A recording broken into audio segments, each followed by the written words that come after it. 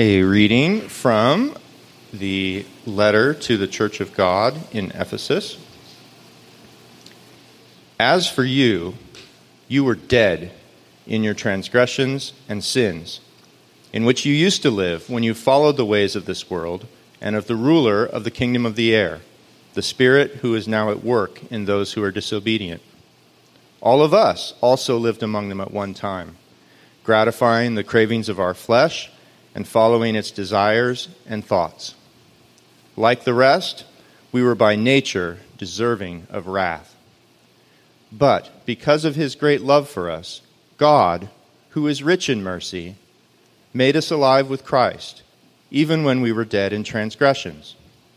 It is by grace you have been saved.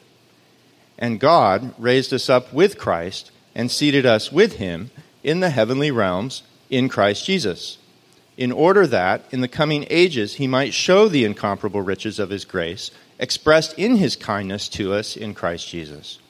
For it is by grace you have been saved, through faith. And this is not from yourselves, it is the gift of God, not by works, so that no one can boast. For we are God's handiwork, created in Christ Jesus to do good works, which God prepared in advance for us to do. This is the word of the Lord.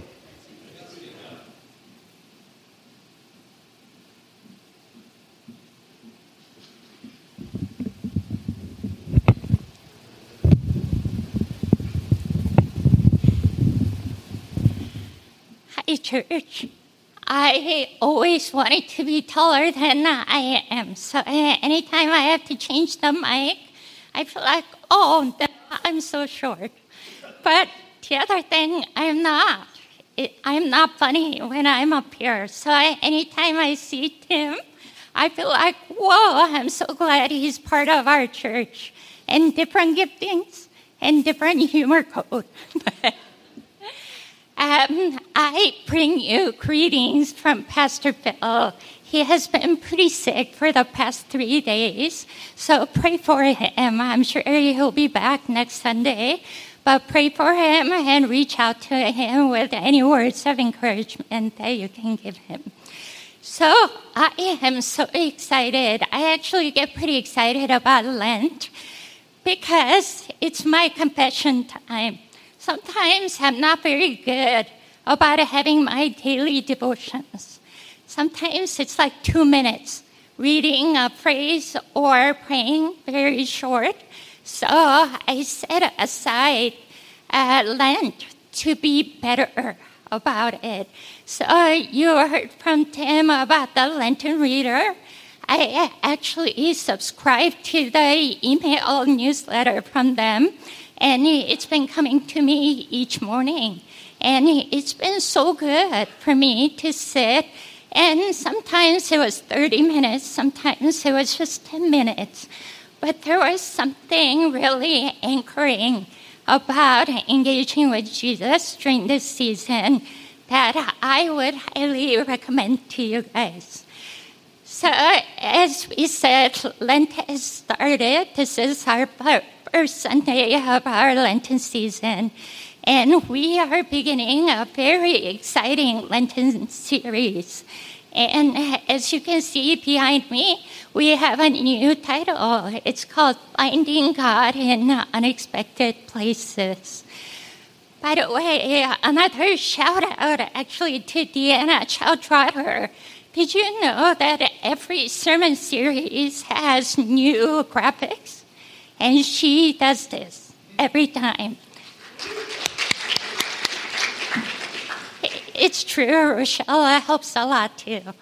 But sometimes they don't get a whole lot of advance notice. So I think, with Deanna wearing so many different hats, she probably had just only a couple of days to come up with beautiful things like the graphics behind me. So this series actually is not a traditional sermon series, but it's going to be a lot about our CWOW members' testimonies. So during the Lenten Sundays, each CWOW person who signed up actually to share about their stories. and their stories and struggles of finding God in their suffering, but also finding God in their healing.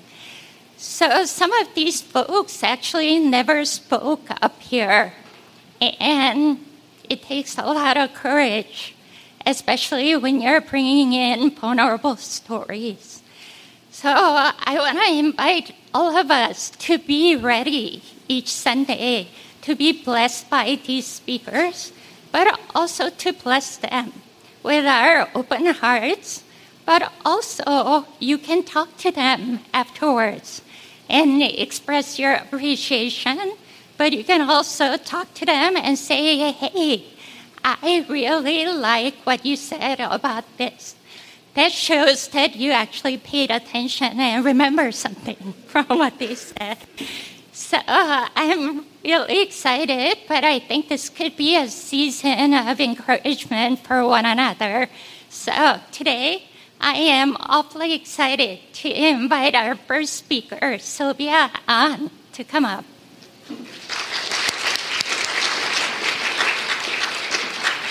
All right, so can I pray for you? All right, let's pray. Thank you, Jesus, for Sylvia and for the ways that you have been journeying with her throughout her life. And as she's coming to share her stories, but also her whole self, I pray that you'll protect and strengthen her heart, but also her words with your spirit. And we pray that you'll open our ears and open our hearts to hear what you have to say through Sylvia's words. Amen. Thank you. All right. Hi. Good morning. So I'm going to introduce myself for those who don't know me. So my name is Sylvia Ahn, and I am a mother to two young little rascals that you see running around here with an adorable dog named Waffles and 4 chickens and a wonderful husband named Eddie who's sitting out in the audience right now. And someone who still dreams of my glory days being a basketball player, a volleyball player, and a dancer, but am decrepit and stiff. And so that's a little bit about me. I'm also an Enneagram 8, and my Myers-Briggs is I'm in between an E and an ISFJ. So today's sharing is about me not really trusting myself. 1, because I'm just naturally an indecisive person, and 2, I was formed by Western Christian theology and church and my Korean cultural upbringing, which I will get into a little bit later. So I was also born and raised in Los Angeles as an adolescent by immigrant parents and the church, and was politically radicalized at my time at Mills College here in Oakland, and spiritually formed as an adult through InterVarsity Christian Fellowship, which is a campus ministry that serves college students nationwide. And I was with them for about 18 years up until December of 2022. So last May, I also graduated with my master's in social entrepreneurship at Pepperdine University and was jobless. It was a super scary and exciting time for me to step out of the perceived safety of these 2 different institutions that formed me. Scary because I no longer had the structure of academia and InterVarsity guiding my next steps, but also exciting because I was a free woman. And it was the first time I was truly left alone to make my own decisions without an institution guiding me.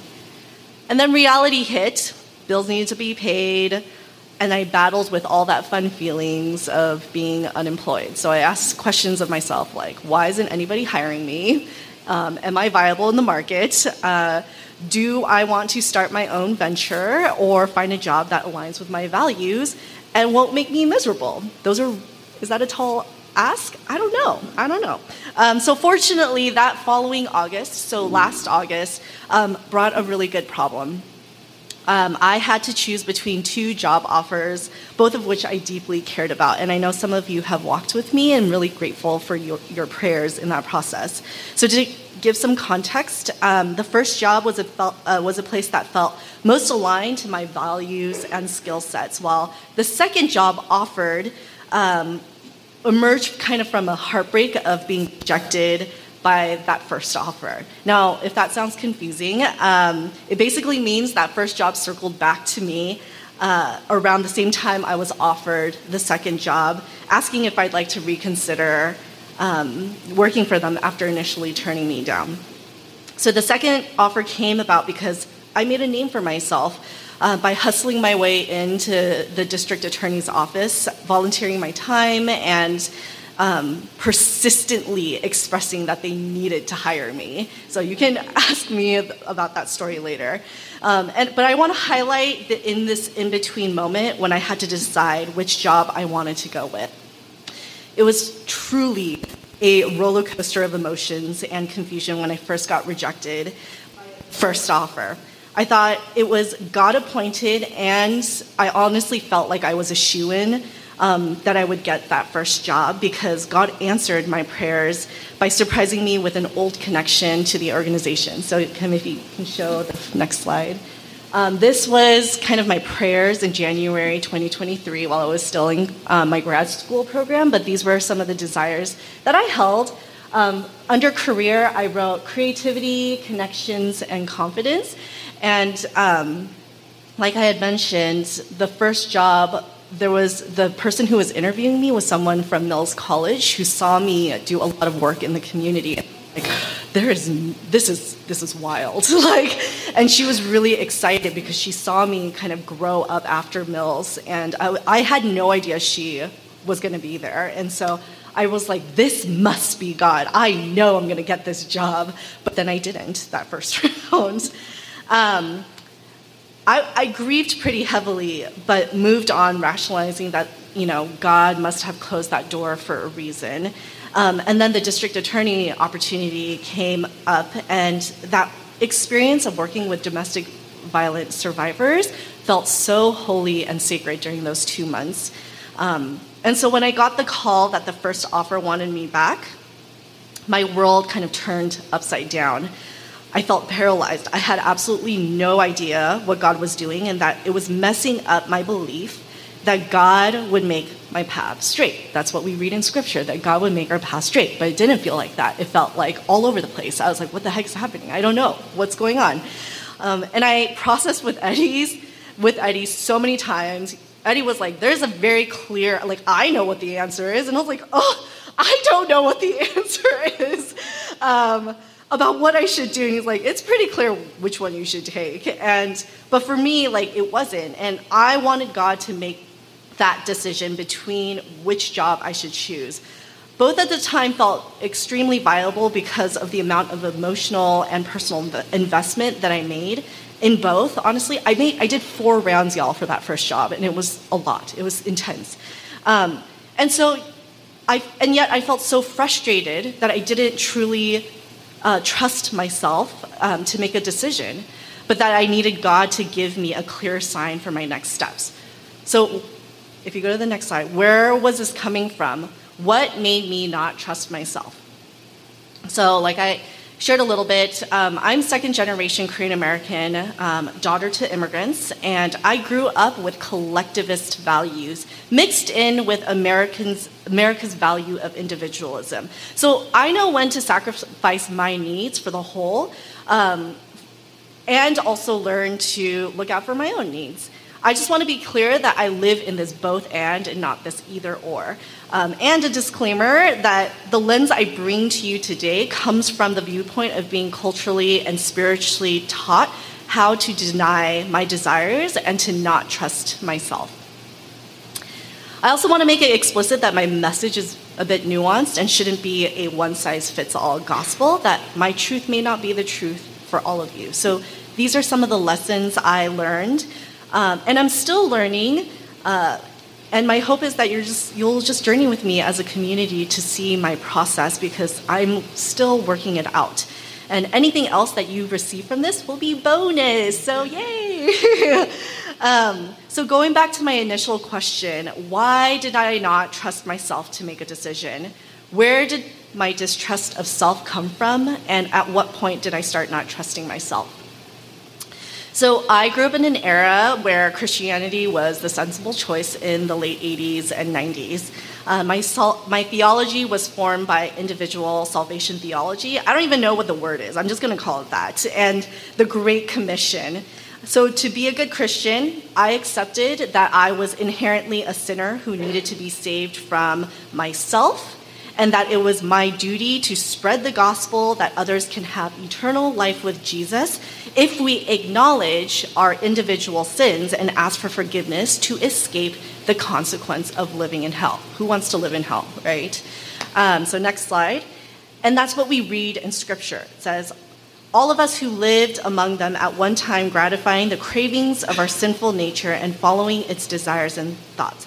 Like the rest, we were by nature objects of wrath.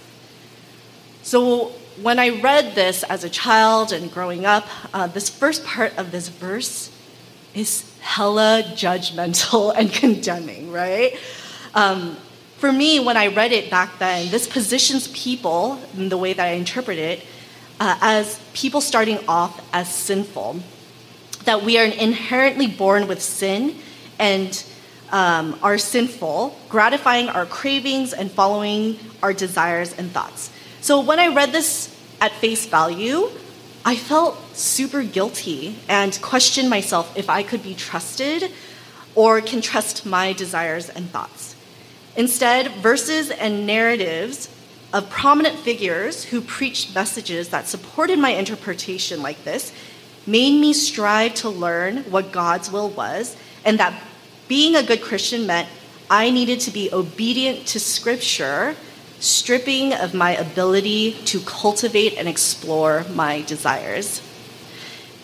It felt like, through my obedience to Scripture, like these, no matter how misinformed and misinterpreted I read the text, it was paired with Western Christian narratives that reinforced this belief that there was only one right answer about what I should do next. So, next slide. Sermons from prominent figures like Billy Graham, Louis Giglow, books like I Kiss Dating Goodbye. How many of us have read that, actually? Purity culture, right? Worship songs that centered on the individual experience with Christ instead of the whole, and large Christian gatherings like Harvest Crusade all formed and sustained my one-dimensional belief that the world was black and white, right or wrong, one way and not multiple truths. So my spiritual consciousness was being formed by outside voices that actually had political and spiritual influences, for better or worse. Now, I don't have time to get into how Christian nationalism formed America's political and spiritual consciousness, but I highly encourage us to look into the moral majority movement from the 70s and 80s when you get a chance. And so I believe this was when I started to become suspicious of myself. It became super difficult to know how I felt in my body since I've been told not to trust my body and desires for a very, very long time because I was by nature sinful. What was required of me was to be obedient to the text instead of allowing myself to be curious about cultivating my whole personhood with Jesus. I fully bought into this kind of theology growing up. I held every thought and action captive to verses like these to measure if I was worthy of God, and that every mistake or whatever would land me in hell if I didn't ask for forgiveness. And so it makes sense that when making big decisions like choosing which college I should go to or which job I should take, I start getting super insecure about what I want because I'm too fearful of making the wrong choice. I don't trust myself to make the right choice for me, which also makes me think about the impact it would have on my family. And so I get desperate, clinging to God to please show me what I need to do. But I never realized up until recently that pleading for God to show me what to do next is in some ways giving up my agency. And when I get into these moments when I want God to make my decisions, I end up releasing any sort of responsibility to myself. Because if things go south, it's way easier to say that God made me do it, that I can just blame God, right? And don't you think that maybe how we justify certain decisions and policies in the name of God, that we can sometimes use scripture or our spiritual authority because of the text to say that it was God's will so that we can let go of any sort of accountability? I think that's where I honestly can default to because it feels safe to let go of accountability. That I can just blame God without owning my part in the decisions and actions I take. It feels way easier and safer when there's someone or something to blame. All right, next slide. And then we have cultural influences that get layered on Western Christian narratives that reinforces the value of obedience and sacrificing self for the whole. So part of that is in my country's deep roots in Confucianism that runs in our Korean culture, where we have been conditioned to be obedient through principles like filial piety and loyalty. So I grew up with immigrant parents who gave their life for the greater whole, our family. So let's start with my mom, my wonderful mother, self-sacrificing mom. So all of us, I hope, grew up learning behaviors from our parents or people who played a significant role in our lives, right? And my mom was the one who deeply formed my existence today. And so I see a lot of myself in my mom and have adopted some behaviors that showed little and big ways of her giving up her desires for the sake of the whole. So for example, my mom's love language was cutting fruit for my sister and I. And I remember her giving like the choicest parts of the fruits while she was left eating the remaining bits off the fruit. And in Korean, we call that 껍데기, which means like the leftover. So literally, like when we, for example, like would cut up mangoes, she would not eat the fat, juicy parts. She would literally eat off of the bone of the mango. And I was like, what the heck are you doing? Why are you not eating this? But like literally small acts like that showed me just how much she wanted to give herself. Or even eating like fish, she would like give the choicest parts of fish and like eat like the scraps of the fish. And then there were like big ways, right? Like giving up the familiarity of her home country to come to America, or never speaking of her unspoken dreams to be more than just a house mom in my primary school years. My mom's whole identity, while nothing is wrong with it, was rooted solely in playing the supportive role of her entire life without exploring her own desires. Now, let's take a look at my dad, my strapping, hardworking father. My friends have said he has like the sultan hair. Like it's just like his mane is very like glorious. And I also think so too. He curls his hair every day, y'all. Like I don't even put that much effort into my hair. So how I saw my dad letting go of his desires for the sake of our family was sacrificing his ego in his early days in America while shouldering the weight of rejection as he started out as a salesman, a businessman. Not to mention navigating a foreign country with very, very limited English. Don't get me wrong, living in Korea was also super stressful, and my dad picked up smoking and drinking a lot that he had surgery from a collapsed lung. He also went to jail for drinking and driving, which was a huge wake-up call while he was in America. So I share these vulnerable parts of my family story because of the amount of stress he had navigating living in a foreign country. He held his body in so much stress that he had to cope with these different stressors of making a life to help my sister and I live a comfortable life, right? He sacrificed his sleep, only getting about 2 to 3 hours a night to make a living for us. So my dad's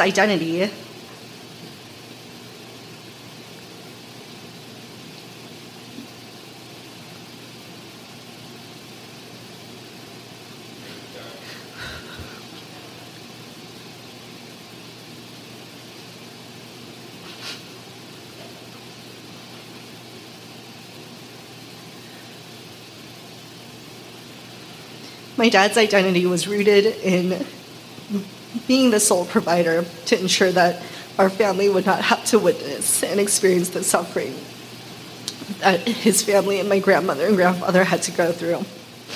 So, as kids,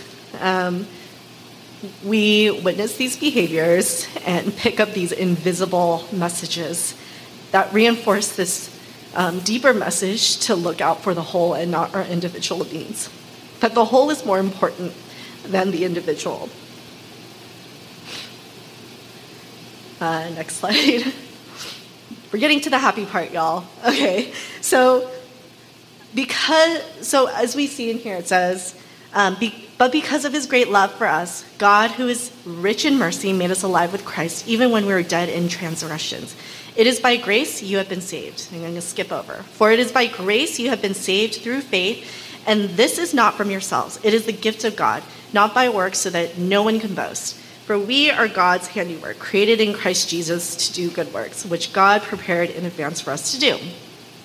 Now, the way that I interpreted this part of Scripture is that even though we have all this sin in us, God still loved us deeply and made us alive in Christ.